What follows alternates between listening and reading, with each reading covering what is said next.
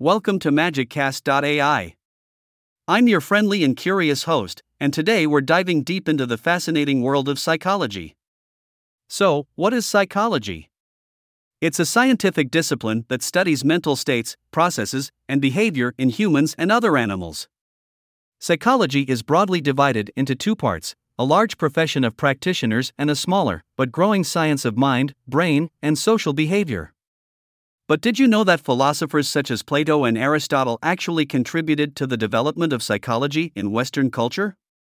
They philosophized about basic human temperaments and their associated traits.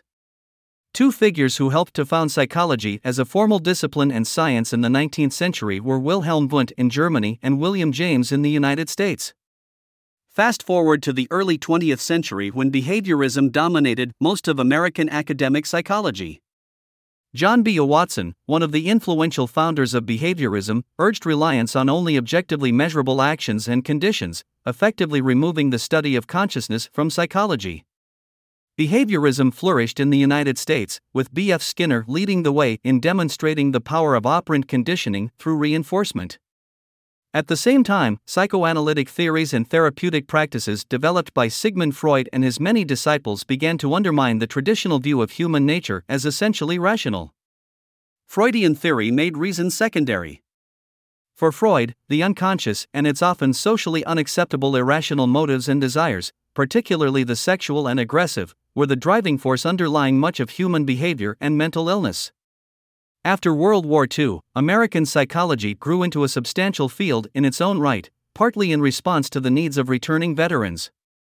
Psychology became both a thriving profession of practitioners and a scientific discipline investigating all aspects of human social behavior, child development, and individual differences.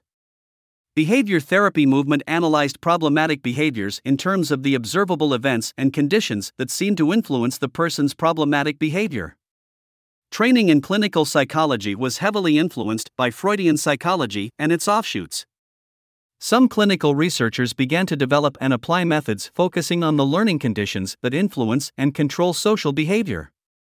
Today, psychology continues to evolve with innovations in therapy, genetic research on personality and social development, and advances in technology. It's a fascinating field with many different perspectives and approaches. So that's a brief history of psychology. I hope you enjoyed this episode of MagicCast.ai. Stay curious and keep exploring the wonders of the human mind.